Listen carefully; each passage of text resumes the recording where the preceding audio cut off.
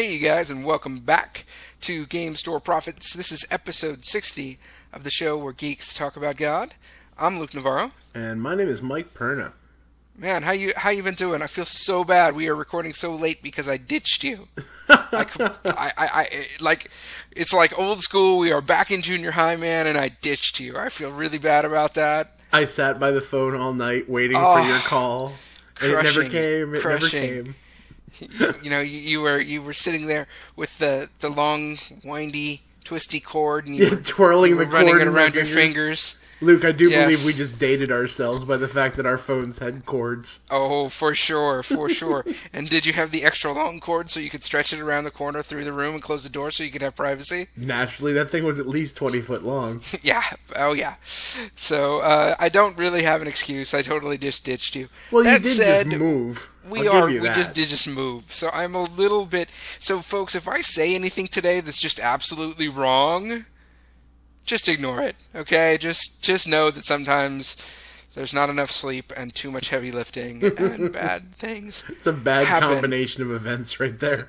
So yeah, we are pretty much into our new house. We've got a couple of little, last minute cleanup, take down kind of stuff at the old house. But we are here, and believe it or not, though, man, over this period of time since we've last recorded, I've played a lot of games. I can say that I've played a lot of one game, but okay. Let's hear about you. Let's hear about yours first. I think I might, perhaps, based on the content of our last few episodes, be able to determine what that was. But all right, there's a good I'll chance tell you what, of that. We'll kind of go through them in chronological order, I guess. Sure. The first game I played was Suro. I love that game. Unpronounceable word. I love that game so much. Word. And it was one of those things where, you get to game group and there's only 2 or 3 or 4 people there and we're waiting on everybody else, and I brought my copy. So we were able to play. Strange. For those of you who don't know what the game is, it's a tile-laying game where you are creating a path for your stone, which isn't actually made out of stone, which drives me a little bit crazy, but that's okay. And we actually ended up replacing the stones with various... miniature figurines, Legos, that kind of thing. But as you place the stones, your goals are to not run off the board or not run into any other people. It's a very, very quick game, very easy game to pick up, and yet it's still fun. I mean, I think there are. It's a good opening game. It is, for such a simple game though, it's almost impossible to determine strategy. No, you are flying by the seat of your pants in that game. It's one of those games that kind of comes down to the last turn, and whatever happens, happens. But it's still fun, and it is a perfect opener. Like, if you've never played hobby games before, this is like anybody can pick this up and play and figure out what's going on really quick. You're not going to carry a game night on Suro, but you will open it up really well. Right. So we also then played a couple of rounds of Timeline, which we talked about in the last episode, so we won't get too much into that, other than to say where I play happens to be kind of in, I guess you would call it a university area. Okay. There's like 2 universities and 1 graduate school. And we're all really dumb, it turns out. And have very little knowledge of things that happened in the 70s. Because we weren't around for that, I think. Played some Timeline, and then played Zularedo, a game I don't think we've ever talked about on this show, and probably we need to. Oddly enough, I just had a friend of mine who showed a picture of his kids playing Candyland, and I said, oh man, there is a world of gaming with your kids that I could open up to you that would be much better on you and your sanity than 40 games of Candyland would be. And there's just about nothing that is worse for you than your sanity than 40 games of Candyland. Exactly. And one of the games that I recommended was Zularedo. Electroshock therapy is better than 40 games of Candyland. But yeah, one of the games I recommended was Zularedo. So, Zularedo, you are building a zoo. You have in front of you a zoo that's made up of a number of pens. You can actually expand that, add one pen, at least in the original. There's a bunch of expansions for Zooloretto, and you also have a barn. Each player has that zoo, and the way the game is played is that a series of tiles are inside of a bag. Each tile represents one of a kind of animal or a money chip. And some of the animals have gender signs on them, male or female. But you draw the tile, but you don't get to use that tile. You place that tile on one truck, and there's as many trucks as there are players. Each truck can hold up to 3 tiles. So during your turn, you can draw a tile. You can do a money action, which basically is going to be trading and moving and things like that. Or you can take a truck. And therein lies the complexity of the game. When do you take your truck? And you were trying to build the trucks so that they are beneficial to you but not beneficial to others. And basically the goal is to fill your paddocks with groups of the same kind of animal. So you don't get you can't put a lion in with an elephant. They have to all be lions. They have to all be elephants. Actually, I don't think there are lions. I think they're cheetahs or something like that.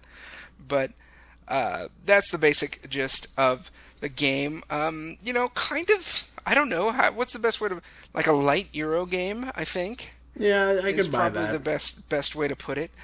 It's a good game. I will caution you this, though. If you are playing with a lot of people, there is often a lot of downtime, because when you take a truck, you are out for the rest of that round. That is your final action for that round. And so if you decide to take a truck early, you can be sitting there and just staring at other people playing for, 5-10 minutes maybe. And I don't know about you, but that kind of bores me. Yeah, a little bit. So that's Zooloretto. And like you said, I think it's popular as a kid's game. I know that our store markets it that way.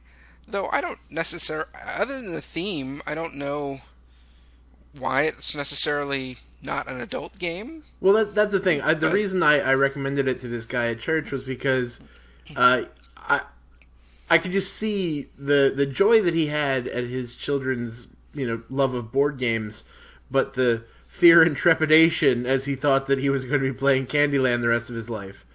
So I wanted to make sure that I gave him a game that his kids would enjoy, but he would also enjoy. Right. Well, I'll tell you about a game that I didn't enjoy. How about that? What's that? And that is a game called We Did Not Playtest This Game.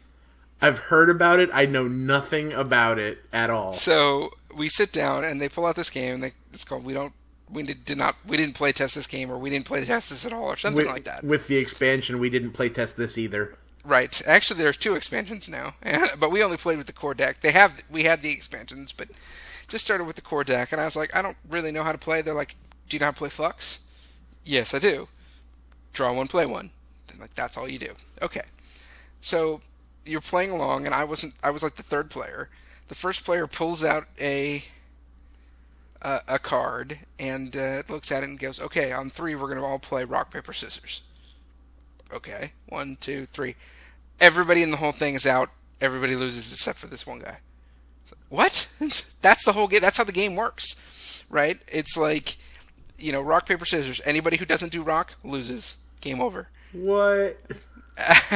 And there are some other mechanics in the game, like you can try to build points in front of your hand, but it's ridiculous because you're going to be out like immediately. It's like, put out, show a number of on your hand. Show a number on your hand, 1 through 5. All right, anybody who did an odd number is out. And so even we were playing with like 8 people, and I don't think it ever went more than 2 rounds. Oh, that's crazy! It's like instant elimination. It's ridiculous. And so it's kind of fun to play just to pull out something ridiculous, but it's a really crappy game. Does that make sense? No, I could see that. There's an argument. It's almost like an inside gamer's joke. Yeah, I can see that it's something that you do like in between games and just being like, yeah, this is a bit of ridiculousness, but it'll be funny ridiculousness. Right, right. And so then we played another card game, which I haven't yet decided about. I'm hoping you can help me. Okay. And the game is called Bonanza. Oh, the bean farming game? The bean farming game. Which, I mean, I don't know. I wasn't ever expecting that I would use that line in my life. The bean farming game? Right. So it is a card game in which you are essentially, I mean, it's a gin, right? You're trying to collect groups of the same card. Rummy, I guess is right. I'm not exactly Mr. Classic Card Game, sorry. But the kind of the strange thing is, one is there's a huge amount of trading and negotiating happening. Basically, you can negotiate for anything at any time. At least when it's on your you can negotiate with the active player at any time. The other interesting mechanic is you must play your cards in order that they were received. So the cards then become a moot issue, right? Because you don't have any choice on how you play those cards. The whole game becomes a negotiation. And we were playing with, like, I think a full group, which was, I think, 7.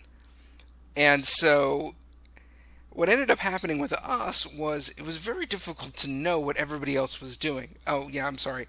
One other key thing is you can only have 2 plant types being grown at a time. You only get 2 fields in the game parlance. And so if the next card in your hand doesn't match your 2 fields, you have to burn out one of your fields to plant that card. You have no choice. And so you're clearly trying to get rid of any cards that could throw you off before you can sell your beans. So one thing is it was extremely long. The rules say you play through the entire deck of cards 3 times, and it's a pretty good sized deck. But each turn has so much negotiation going. Each turn could take 3 or 4 minutes. And, we got through the whole thing once before we ran out of time. So, for me, I think the thing that I realized most was I really, really, really need narrative in my games. Mm. Even if it's a cheesy narrative, like, hey, you're trading stuff back and forth from the new world to the old world. At least some semblance, and I guess you could say, oh, well, you're planting beans, but you're really not. Farmer. You're really not. It could have been done with a deck of standard cards. Right. And it would have been just fine. So yeah, I kind of enjoyed the negotiation, but I don't know that I necessarily enjoyed the game. I remember when I first started getting into gaming and, just checking out what was on the market and different websites and everything like that.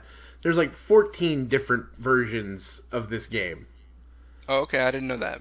And I just looked at it, and every one of them was like some variation on beans.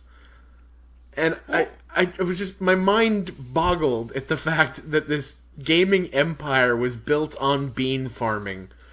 Well, and I guess that's almost sort of makes my point, is that you can have all kinds of versions of this because it doesn't really matter. Right, because all of it's just tacked on to begin with. Yeah, this is a really strong case of theme just layered over the top of whatever, of a mechanic. And it's a decent mechanic, don't get me wrong.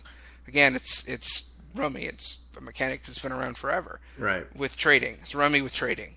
And, but the bean thing just, and that having been said, it was the same day we played Zoo Loretto. So it's not like, building a zoo is not like a profound theme or something. It's not like, something. Super fantasy adventure or something. But it's better than planting beans. Alright, so that's what I've been playing. I've been busy. A bunch of games for me, apparently one from you, and does it have with cards? It might involve cards. It might involve a cyberpunk future in which corporations are trying to take over the world. And you've been hacking. I've been on both sides of the field. I can finally say that I've played the corporations. My brother took pity on me and let me finally play the other side of the game. All right. So now you've played them both.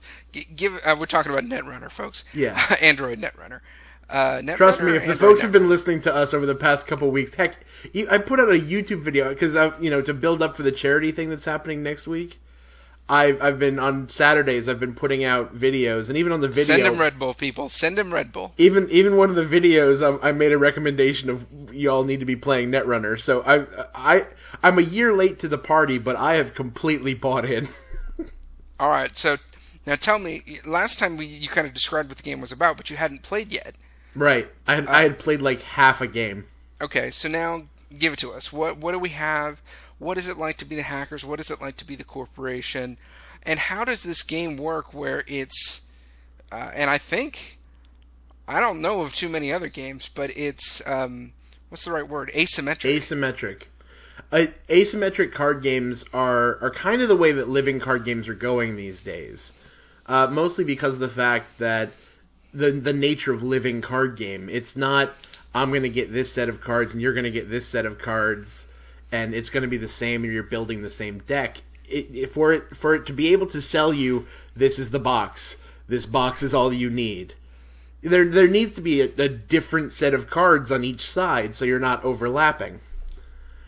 Right, but it's more than just like, well, I'm playing a, black deck. And Oh you're no, playing a green this deck. this is not the Magic. Things are basically the same, but the means of which that is brought about is different. No, this is a completely different game on the other side. To give you the basic rundown, the corporations have a very defensive feel. The idea of the corporations is you are trying to push forth your agendas. And the agendas do lots of different stuff. They're either making money or attacking your enemies, or there's all sorts of different things that can happen with agendas based on which corporation you pick. So you're putting these into servers on the network to kind of build them up and advance them to the point that they're ready to go out into the world. But the hackers, the runners are going to try and keep stealing them from you. They're trying to break into your servers and steal all your information. So you have to set up what in our actual world would call like a firewall, but in this game it's called ICE. And ICE is basically the defenses that you put up in front of your servers to stop runners from getting to your stuff. So on the corporation side, it is a very defensive game. Now there are some that are kind of offensive, like their defenses just slam runners. Right, okay. Quite frankly, so far I haven't played enough. Machine gun is a good defense, right? Right. I mean, I haven't played enough of the corporations to really nail down which one my favorite is, but so far the one that's in the lead, most of their ice is do damage to the runner, do damage to the runner, do damage to the runner. But other of them are just like, I'm just going to put myself behind a wall and you're not going to get me. And I'm just going to advance everything real quick and you just can't get me.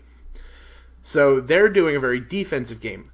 Likewise, the runners are doing a very offensive game. You are bringing up programs and hardware and resources for the sole purpose of breaking into whatever the corporation has as far as their defenses, breaking through that, cutting through the ice with the different programs you have called icebreakers, and just stealing all the agendas. And yeah, oh my goodness, this game is so awesome. I will tell you, probably earlier today, I played the most epic game of this game that I've ever played. Now granted, I haven't been playing long, but I'm just going to tell you, it's going to be hard to top the epic nature of this game that I played with my wife, of all people. all right. So how does this go? I was The play-by-play. the play-by-play. We'd been playing for a while. It was getting down to the end. I was playing the runners. I was playing pretty much the set of cards you have with the basic game for a faction referred to as the Anarchs. Now, the Anarchs, their big thing is viruses and just assaulting the system. And the cards that I had, basically, my whole strategy, one of the ways that the runners can win is if the corporation tries to draw a card, and there is no card to draw, Okay. it basically means the runners have won. They have taken everything that the corporation has. So I was playing the Anarchs, and this particular Anarch deck was designed to just slaughter the corporation R&D. This guy had viruses that made you get rid of cards, and every time he installed a virus, you had to get rid of a card. Like, his whole purpose in life was to ruin your R&D. And I'm okay. The Anarchs aren't my favorite, but I'm getting used to them. And I said, all right, I'm going to do this. And I had whittled her R&D down to next to nothing. And she was getting really nervous. Now, one of the other win conditions is you get 7 agenda points. And to not go into too much play-by-play, the corporations have a way of getting agendas, and the runners have a way of getting agendas. At this point, all I'm going to tell you is, you need 7 to win. My wife had 6 points. I had 5. So either one of us could get an agenda and probably win. I get her down to her last card in R&D. Last one. All I had to do was sit back, wait for her turn to be over, just kind of coast through mine. Next turn, when she was going to pick up again, it would be over and I would win. My wife looks at me and says, now wait, I just picked up my last card. Do I get to finish this turn? So I kind of verified with the rules, because again, still new at the game. Right. And I said, yes, my win condition is if the corporation goes to draw and cannot. You went to draw and you did. This is your last turn. If you can't win right now, I win. And she goes, okay. And kind of the way the turn goes is you have these things called clicks, and it's basically you can do 3 actions as the corporation. It takes 1 click and 1 credit, which is the kind of money in this game, to advance something. She gets 3 of them. And she looks at me, and she gets a big smile on her face, and she goes, so I only need 1 agenda point to win, right? And I go, yeah. And she goes, I'm going to spend all my clicks, the last of my money, to advance this. It's an agenda. I win. All I had to do was just sit there. Nothing.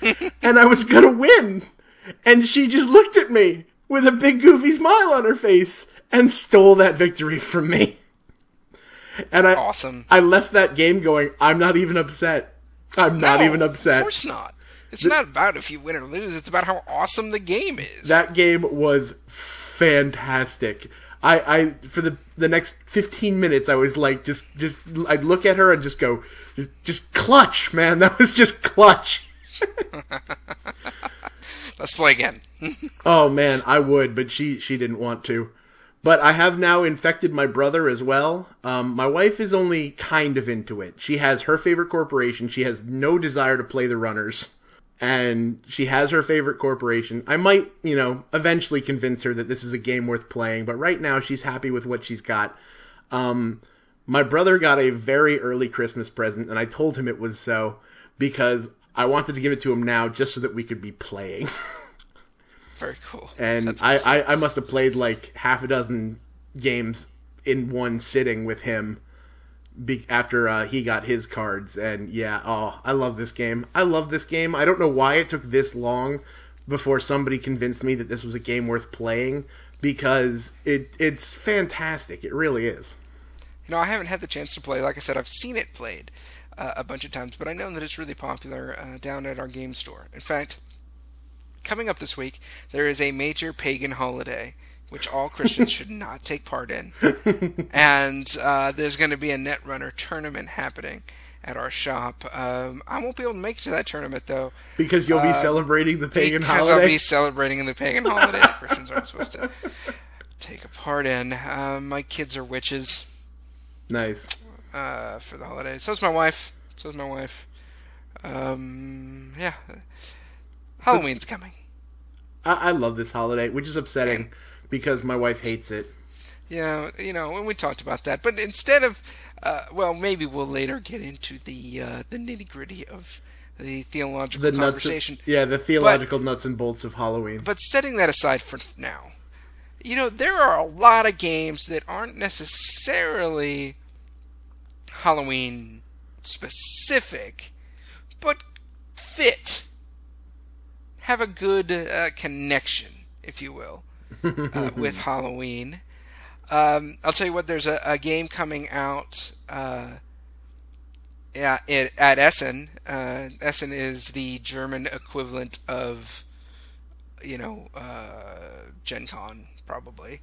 Yeah, here. Gen Con and Essen are pretty much the... Right. That definitely kind of fits the theme, and that I'm interested in, called Dead Panic, brought to you by the same people who make Castle Panic. It is a co-op zombie... kill the zombies. And, so yeah, I'm definitely interested in checking that one out. But Mike, what do you think? What are some good Halloween games? Well, it might be trite, but I can't help it. It's one of the best games to play with a large group, and I don't see why you wouldn't do this at Halloween. It's a little game called Ultimate Werewolf. Okay, well, I assumed you were going to go with Werewolf, but Ultimate Werewolf. Ultimate Werewolf is, for those of you who don't know, Werewolf... Let's start with Werewolf. What is Werewolf? Werewolf is basically... You're given a card, and on that card, you're probably going to get one of a handful of different roles. You're either. And I think every time I have ever played, there are 3x5 cards with names written on them. Oh, I usually play with a regular deck of playing cards. Okay. But you're either a peasant, you are a werewolf, you are... And some of the other roles vary depending on the game. But it's somebody who can identify who the werewolves are. And it's somebody who can protect the people who are attacked by the werewolves. Right. So this game is, I think... Now tell me if I'm wrong. I could be wrong. But this is like a traditional game, basically. It's not like something that some game company came out with and put in a box and sold at your friendly local game store. This game has been around for a good long while. This is like a Boy Scout game. It's a camp game. It's kind of one of those things that's been around forever. I think about it in like the same genre as, Thumbs Up 7-Up, or what's the name of that 7-Up Thumbs Up? Oh yeah, I know what you're talking about. The thing you play when it's raining and you're you don't get to go out and recess in elementary school, So go ahead, keep going. So what happens is that your goal in this game depends on your role. If you're a citizen or one of those special people designed to help the citizens, your goal is to get rid of the werewolves. Seems like a reasonable goal. Right. If you're the werewolves, your goal is to eat all the citizens. Also seems reasonable to me. If you're a flesh-eating monster, that just seems, right. Yeah. But what happens is that, so every night, the werewolves get to pick a victim, all done in secret. The werewolves then kind of, there's a narrator who kind of goes through all this, but they say the werewolf goes to sleep, and then all the various positions get to go and whatever, and then in the morning you get to find out if the person was either attacked and was saved by the doctor or whatever, or if they were horribly murdered by the werewolves. And basically this all happens by certain members of the group, depending on their role, closing their eyes. Things happen around them. Those who still are allowed to have their eyes open can make choices, touch people, that kind of thing. And then they switch. One group closes their eyes, the next group opens their eyes, right. And they get to do their actions. So, in most of these games, in all their variations, there's, the peasants, the werewolves, and the people, one or two people that are special characters that do special things. The sheriff, the doctor, that kind of thing. Ultimate Werewolf kicks that up a notch and adds a boatload of extra special people. Some of them are amazingly powerful. Some of them, I would feel bad if somebody got some of these. Okay. Like, I looked through all of them. Like, with a game like this, you're not going to play with all the roles. You're never going to have a big enough group to play with everybody. Right. So I looked through some of them, and one of them, I feel bad if somebody gets this. The one character is called the Old Man. And the old man lives for precisely as many days as there are werewolves. And after that, regardless of whether the werewolves get him or not, he dies. Okay. But, like, that just gives you an idea. If that's a possibility, imagine all the other variations. Right. There are dozens of different special characters in Ultimate Werewolf, including a vampire clan.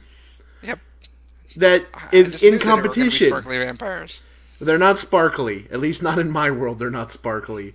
But there's a vampire clan who wants to also take over the town, and they're in competition with the werewolves, and it's nuts. So, yeah. Either you're picking it up as a regular deck of cards, or you're going out like I did and paying like $20 for the umpteen special characters and the cool cards that they give you. It doesn't matter. It's the ultimate Halloween game as far as I'm concerned. Definitely good for a Halloween party where you have a lot of people. Because I think you got to have at least maybe 10 people. Oh yeah, I think. I would even say it's definitely better with like 20 or 30.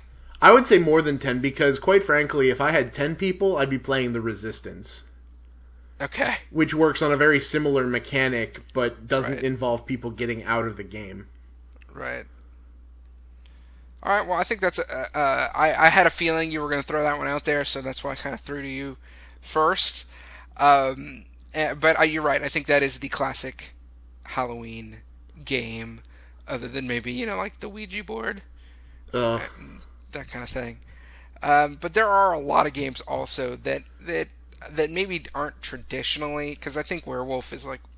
it's a traditional Halloween party kind of game. But there's a lot of games that... If I could make some kind of annotation, like I've been working on YouTube videos lately, I could make an annotation right here and point you to the episode where Chris and I were talking about Cthulhu and the Cthulhu type games, because anything that's Arkham whatever, that's going to be a great Halloween game.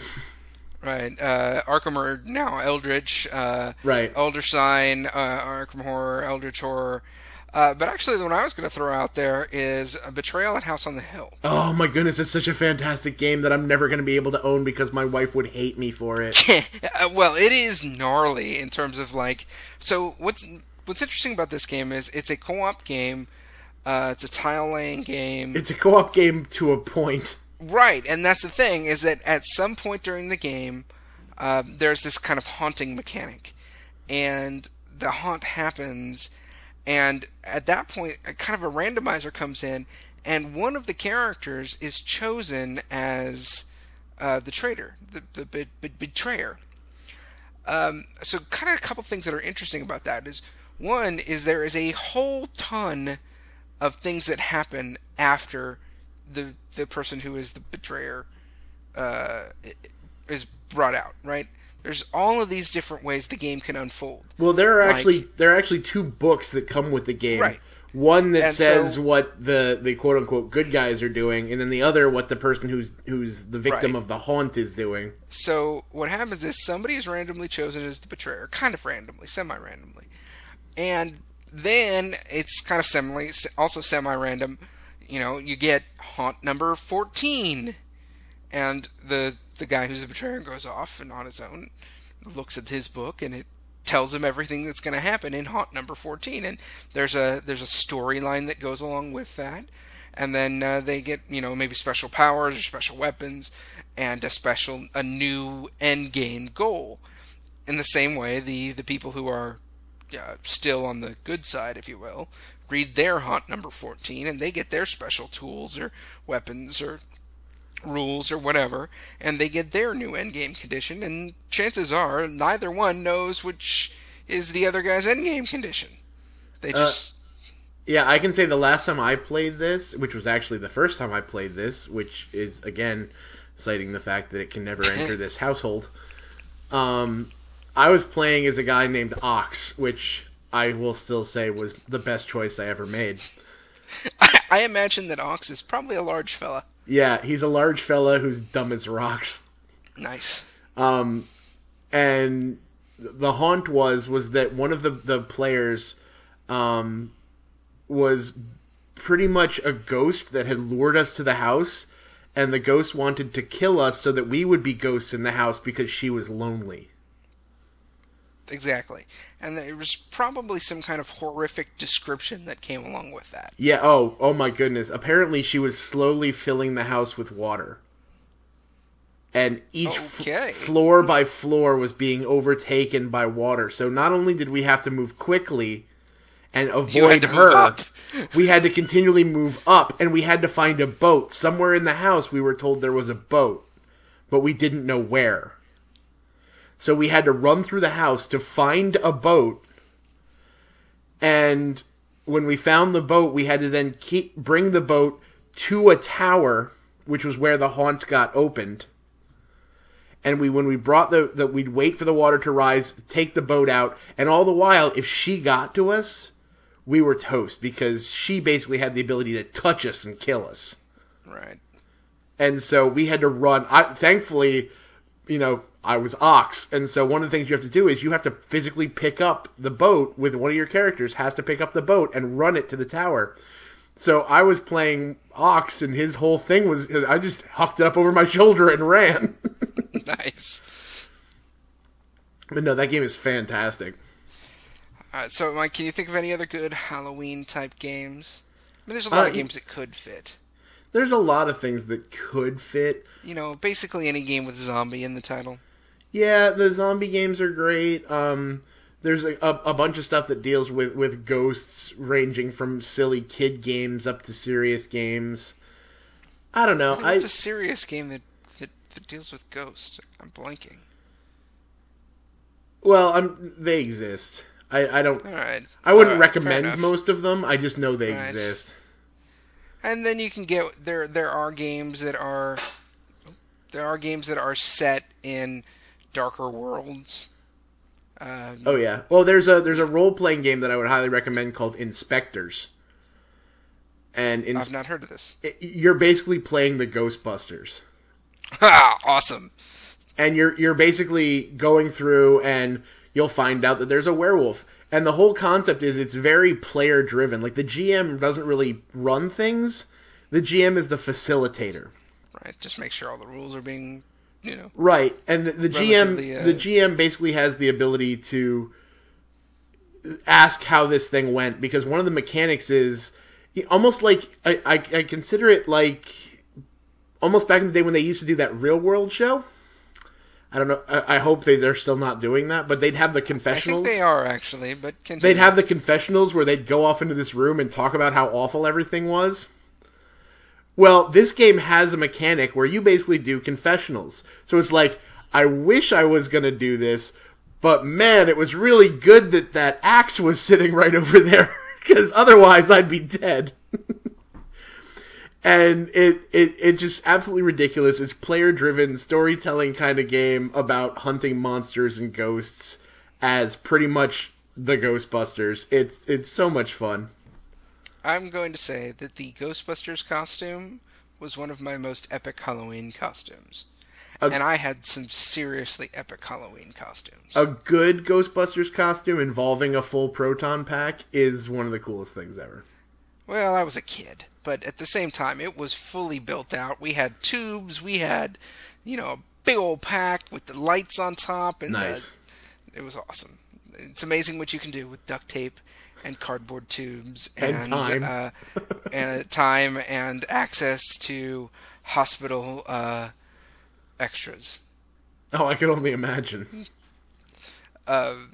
So yeah, I don't know. I think there's a lot of games that could fit if you're doing a game night for Halloween, or if you're just playing some games with your family. But I think we do need to. And I don't even remember if we had a Halloween episode last year. Luke, we have a tendency to forget about the fact that holidays are arriving due to our bi-weekly schedule here. Good to know. So I don't think we did. If perhaps we have gone through this material before, we're sorry.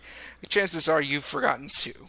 So, we do want to bring up the issue of Halloween because it's a major issue in the Christian world. Again, I just cited the fact that Betrayal at House on the Hill, though a really fun game and a game that I really enjoy playing, will never enter my house Right. because of my other half. I have always, so I've been a part of churches that disagree with Halloween, and part of churches that I'm not going to say agree with Halloween because that's a funny way of saying it, but you know what I mean, that take part in Halloween. Right. And I have always, in both places, had people that fell on the other side of the line. So one thing I think that is really important, and it's a mantra that we have on this show, It's how we get by.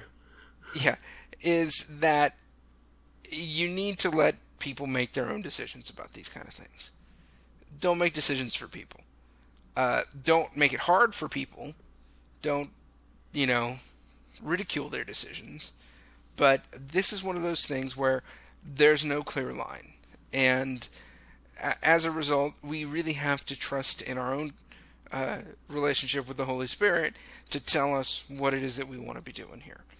I think anybody who's listened to this show ever knows how we're going to come down on Whatever do you mean?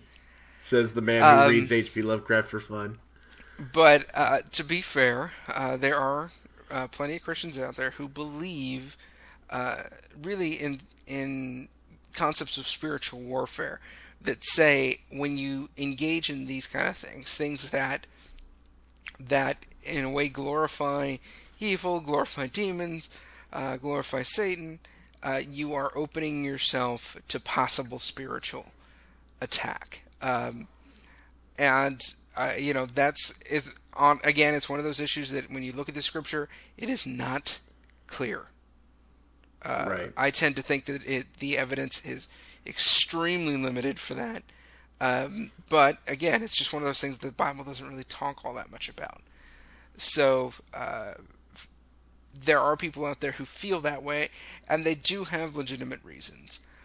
That said, for us, especially Mike, I think probably because you and I both grew up outside of the church.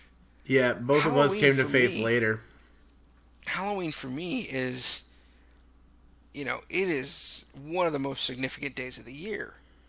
I love it. I mean, I love fall, the whole experience of fall.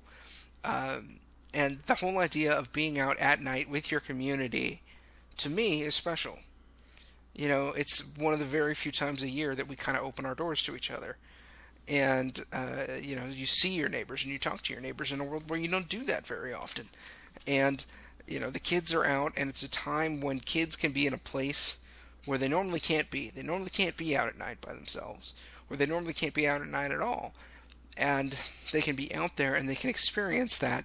And for me, part of that is the freedom of being able to be out there and be able to experience all that. But part of it also is the fear of saying, that I know right now that I am walking in a place where I normally am not allowed to be. And, we've talked about in our role-playing games, one of the great experiences that we have with role-playing games is being able to live out things that we normally wouldn't do. You've talked about how you've really learned a lot by playing evil characters. Or by playing characters that are, just have a less moral certitude than I'm currently playing with my D&D guys, which I was just playing last week. He's always been kind of evil. He's been on the outskirts of evil. He's been that evil wannabe for the most of this game, just because I'm not that guy who will ruin a game to play my character. Because to play truly evil is to basically screw over your team. Right. I don't do that. But at the same point, if an opportunity came that wouldn't destroy the team, but would just put us in an awkward position, basically my guy had the opportunity to bring vengeance on this upstart nobleman who attacked the town, where we actually have a side quest of building up this town, and my guy takes personal responsibility for it because this is the town where his future empire will start from. And I had I'm playing a Scion, for those of you who know D&D, And so I can read this dude's mind, and so I go, oh yeah, I can totally make him talk. I can't promise you that he's not going to be harmed, but I can make him talk. And so they go, yeah, sure, we'll let you do that. Well, we do that, and I do that successfully, and all of a sudden I look to my GM and I go, I don't care what the rest of them say. This is what I'm going to do if you let me. I want to kill him. I'm already in his head. I want to just render him brain dead right now. He does not attack me and live. And the rest of the guys I'm playing with are like, are you serious? Because we can talk to him some more. And I'm like, no. My guy would not... He has him in his hands. And yes, it's going to cause a lot of pain. And yes, it's going to be really awful. But this is what my guy would do. And I found myself, as a player, getting really excited because I got to let my guy be my guy. And, you know... It's like when an actor really gets into a role. There's a certain kind of when you're into that character. It's really kind of awesome to see them do what they do. As a person, I found myself going, man, my guy is just so filled with hatred and vengeance. Like, his whole existence is bouncing from one person who slighted him to the next person who slighted him, and just wanting to crush everyone in his path because he feels like they've all done him wrong. And yeah, I've learned a lot about the nature of evil by playing this guy, and so I totally get that. You know, I wonder sometimes, and I really kind of want to dance around this issue, to be honest with you. And it's one of those things where, you know, you open your mouth and you realize, I shouldn't say this, but I'm going to anyway. You're going to do it. So I've been thinking a lot lately about fear. You know, we just moved, and so we've got the kids over at, you know, we're at this new house, which is on a new street in a new neighborhood, and, you know, my kids want to go out and play, and I have to now decide, you know, where are their boundaries? Where are they allowed to play? Where are they not allowed to play? And, you know, it's very cliche to say this at this point, but it's true. The boundaries that my kids have are so much more limited than the boundaries that I had when I was their age. And I will freely admit to the fact that I'm afraid. I'm afraid to let them out of these boundaries. Now, don't get me wrong, I actually do believe that there is more reason to be afraid now than there was when we were kids. But there's probably not as much reason as I actually experience. And I wonder how much of this is the same in terms of the kind of Christian equivalent. You know, when people talk to us about the games that we play, about the things that we do, about the books that we read, that, you know, it's a fear reaction. And say, oh no, I'm not going to have any part of that. I need to be separate from that. Now, I'm not saying that's for everybody, of course. There are probably people who are just really spiritually sensitive and who just don't enjoy that kind of topic. And that's fine. But I do wonder how much of it is a knee-jerk fear reaction to the possibility of something happening, even though that possibility really isn't there. You know, we talk about in terms of our neighborhoods and you know, we worry that our kids are going to be abducted, and you know what, it just doesn't happen, right? Almost every abduction happens from a family member. Right. The random ones are so minimal. You know, we would never take our kids in a car if we were going to worry about things that happen that rarely. You know, car accidents are so much more not popular, but so much more likely than a kidnapping, and yet we put all of these boundaries on our kids. Well, we do the same things in terms of the games that we play and going out and experiencing Halloween and being part of our community. We maybe have this knee-jerk reaction, and I wonder almost if Satan gets more by promoting our fear than he ever did and ever would by dressing up in a costume. I totally buy that. One of the more interesting things I've been able to do in my life was, for 10 days, I traveled all around like Amman, Jordan, and the surrounding area. and we got to jump to a bunch of different churches. Several of our guys got to speak in churches.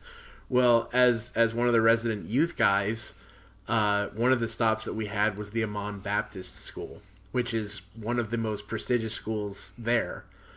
And it's one of the few places that is openly Christian, because it's not illegal to be a Christian. It is illegal to proselytize. To share the gospel with people. That is illegal. So one of the things that parents are required to do before they let their kids go here is sign a document saying we understand that there will be Christian education here. And what the Amman Baptist School has done is that they pride themselves on having the best education, so that even Muslim parents are saying this education is so good, we'll just teach them about it when there's other stuff when they get home. Sure. And so I sat in. I did a big lesson to like the whole room, which was crazy because apparently the prince's son was in that room. I couldn't tell you where he was, but I'm like, wow, I feel important. But then afterwards, I met with a classroom of 7th graders. And so I had prepared this whole big thing, but after a while I realized, I'm like, listen, you guys probably don't get a lot of Americans here. This is my first time speaking to a classroom like this. How about you guys just ask me questions and I'll answer them the best I can. So it started off with the basic stuff about like what's it like in America, and are your parents Christians and all that stuff. And having grown up kind of working with teenagers over here, to go over there was a completely different thing, because one of the first questions they asked was about spiritual warfare. And at first I was kind of taken aback because I did not expect that. And the teacher was almost like, "Oh, do you not want to deal with that?" I go, No, I can. I'm just okay. I just didn't realize that was going to be a thing." And the one thing that I told this room full of kids who were like leaning on the fronts of their chairs, when you're talking about spiritual warfare, I said, the biggest thing you have to realize is that Satan's already lost. That Christ already has the victory, and if you are in him, you have nothing to fear. I said, is there stuff that he does? Yes. Does he have power? Yes. But really, when all is said and done, if you are in Christ, he can't hurt you. And all the kids, I just watched as they had this huge sigh of relief. And I'm like, I think we do that to ourselves. Yeah. Like, I don't think it's limited to these kids in this country. I think that we do that here too. I think so many times we jump from having a respect of the fact that the devil wants to screw with us and to take us away from God, and instead of having a respect, we have a fear, like he hasn't already lost, and I don't understand that. Right, he doesn't have the power, but he can trick us into believing that he does. Any power that he has was given to him by God, and guess what? It'll get taken away in an instant. And I think it's funny that, Halloween is about fear. Oh, yeah, it is. It's about getting scared. It's about being out in the dark with monsters. And those of us who choose to stay at home and don't engage in that might just be doing it because they're afraid of monsters in the dark. Different set of monsters, but it's the same thing. And, again, don't get me wrong. If you're just not into it, that's cool. That's fine. But, so often we limit our choices because of fear. And you know what? It might not even be a spiritually based fear. How many people are like, dude, we really want to play these games, but until we talk to you or until we listen to your show, we didn't have the courage to go out and do it. Yeah. You guys made it possible for us to say, okay, hey, I'm going to check out this game now. Or we've gotten a handful of those. Or check out my local game store. Or join up a meetup group. Or, buy a game and play it with my wife and my kids. Or whatever. And because this is, because we're part of a culture that's kind of got a bit of a stigma to it. And people wonder, what are these games really like, and how are they? And we're here to say, you know what, you don't need to be afraid of that. And in the same way, we're here to say you don't need to be afraid of the evil one, because the evil one is done. Right. Jesus beat him. And, the game is already over. The final bell hadn't rung yet, but game's over. When Jesus comes back, there will be a battle, but there's not going to be a fight. Right. And yeah, something that often gets said when I make those statements, the ones that we're making right now, that Satan has already lost, and like one thing that continues to be brought up over and over again is that, yeah, but you don't want to just neglect the fact that he's there. And I go, okay, I totally get that. I totally get that. There's a reason that he's referred to in Scripture as the Prince of the Power of the Air. I mean, he does things. He affects things. He and his freaking minions are everywhere. I get that. I understand that. I'm not saying that spiritual warfare isn't a thing and that we just need to say, screw you, pass the Ouija board. What I'm saying is, guys, when all is said and done, the victory has already happened. This is okay. Mentioning his name is not calling him into being. Okay, that's the thing. If you are making a choice to go and connect with Satan, that's a whole other thing, and we're going to tell you, don't do that. You can't, but you're not going to get tricked into playing the wrong game, and all of a sudden you're going to find your beliefs changing. That's not going to happen. That's not the way it works. If your beliefs change over a game, you didn't really have that belief in the first place. Well, besides that, I'm just going to call it like it is, man. If you play a game and go, my life is completely different now, right? But you know what I mean. There's this kind of concept that if you do the wrong thing, if you touch the wrong thing, that you're going to get kind of infected by Satan and you're not going to accidentally catch the bug. Yeah, you're not going to. You have to be willfully sinning. Okay, Satan doesn't want you to play a game. He wants you to sin and rebel against God. And you can't accidentally rebel against God. Luke, I'm gonna do it. I'm gonna break the promise that I made to you at the beginning. I said before we started recording, I said I'm not gonna bring up Dark Dungeons. I'm not gonna bring up Jack Chick. But I can't help it. If you play D&D, you don't get actual magic powers. You don't get invited to join a cult at level, what was it, level 10, level 12 or something that you get. I've had characters at level 12. I love Jesus, and I don't shoot fireballs out of my fingers. I'll tell you what, though. There are a couple spells I would like to have. I mean, they would just make life more convenient. Yeah, that'd be fun. But guess what, folks? They're not real. Not real. Not gonna happen. And I feel bad. I don't want to end the show with us kind of quote. It could be taken that we're making fun of people who hold this, and I think slightly we are, but I think really the only reason that we have that tone is because. I don't know about you, Luke, and I'm pretty confident I can say that this is the same for you. I am so confident in Christ, not in me, but in Christ, that I don't fear this. No, yeah, there's nothing to fear. To quote the old VeggieTales standard, God is in fact bigger than the boogeyman. That he is, and it doesn't matter if the boogeyman is hiding behind a board game or a GM screen, or comes up to your door and says trick or treat. God's bigger. And I will tell you, the one thing that you need to fear is yourself. Because guess what? We are way better at sinning than any board game is going to make you. Yeah. Any role-playing game.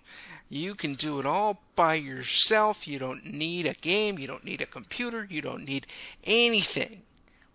But you can sin. I have a standing. Separate yourself from God. I have a standing rule that I refuse to play the game Cards Against Humanity. Is that a problem with Cards Against Humanity? No. The reason I don't play Cards Against Humanity, and I don't care that other Christians do, is because when I play Cards Against Humanity, I am brought face to face with my own sin nature. That's why I don't play it.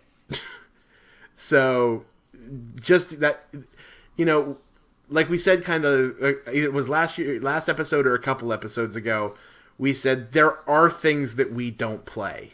Oh, absolutely. And I firmly want to just bring that up again, that do not contradict your convictions to play a game that we think is cool. Don't ever do that. Absolutely. Ever.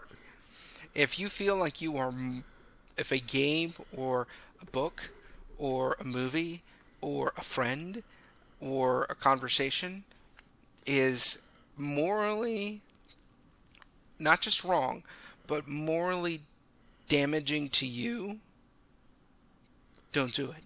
Right. If by experiencing this thing you can feel yourself being drawn away from God, don't do it. But if you're afraid that doing a thing might draw you away from God, that's where we have to stop and go, okay, is it going to actually draw me away from God? Or am I just being afraid? And maybe this thing actually will bring me closer to God. Maybe it's completely neutral. Who knows? But you can also be really confident in knowing that if you try the thing, if you head to your game store and you feel like, oh wow, this is disconnecting me from God, well, guess what? Forgiveness is there. He'll be right there with you. The Holy Spirit still indwells you. You stop and you go home and don't do that again.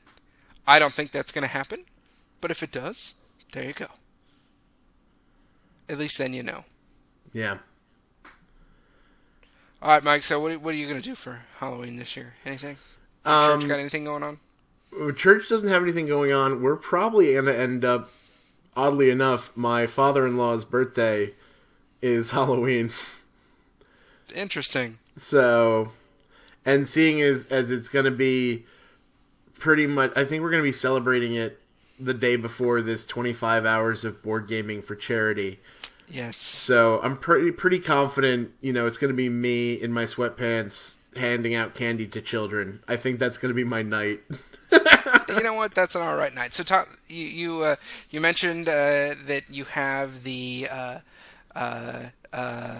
Extra Life event coming up on November the 2nd. Yep. Tell us a little bit more about it and how people can get connected with it. November the 2nd, which is, if you're listening to this at the time of us actually posting it, it will be this upcoming Saturday. A team of us, I believe we're up to 6 people on the team right now. We'll be playing board games and card games for 25 hours. It's 25 hours because daylight savings time is this weekend. So we'll be playing for 25 hours. We're going to be teaming up with the guys from Extra Life, which, oddly enough, Extra Life started with a couple of guys just playing games, and it has become this yearly event of people raising money for local hospitals in the Children's Miracle Network. Our particular one, because we're based here out of New Jersey, we are playing for the Children's Specialized Hospital. I've actually gotten a chance to get an email and talk to the woman who's in charge of the Children's Miracle Network for this area. And so I was super excited to report that we currently, as of this recording, there's still a week left that people can make donations. But as of this moment, we have raised about $330 for the hospital. Just for playing some board games? Just for playing some board games. And that's not bad. And they recently posted some of the ways they use the money. And $100, if you raise $100, they use that to buy equipment and kind of training time for kids who are going through rehabilitation after major surgery. The next level is the $500 level. And the $500 level pays basically for a kid to stay in the long-term housing for a day is $500. So we could basically help a kid spend one day out of his time frame in this hospital free of charge if we can get to $500. Also, if you donate, we're actually doing it per team member, minimum of $5 per team member. For every donation you give, you get a chance to win a gift certificate to Cool Stuff because awesome. Because I'm awesome that way. If we get, currently it's going to be a $15 gift certificate, but I've said that if we get 50% of our total team goal, which I'll admit I set astronomically high.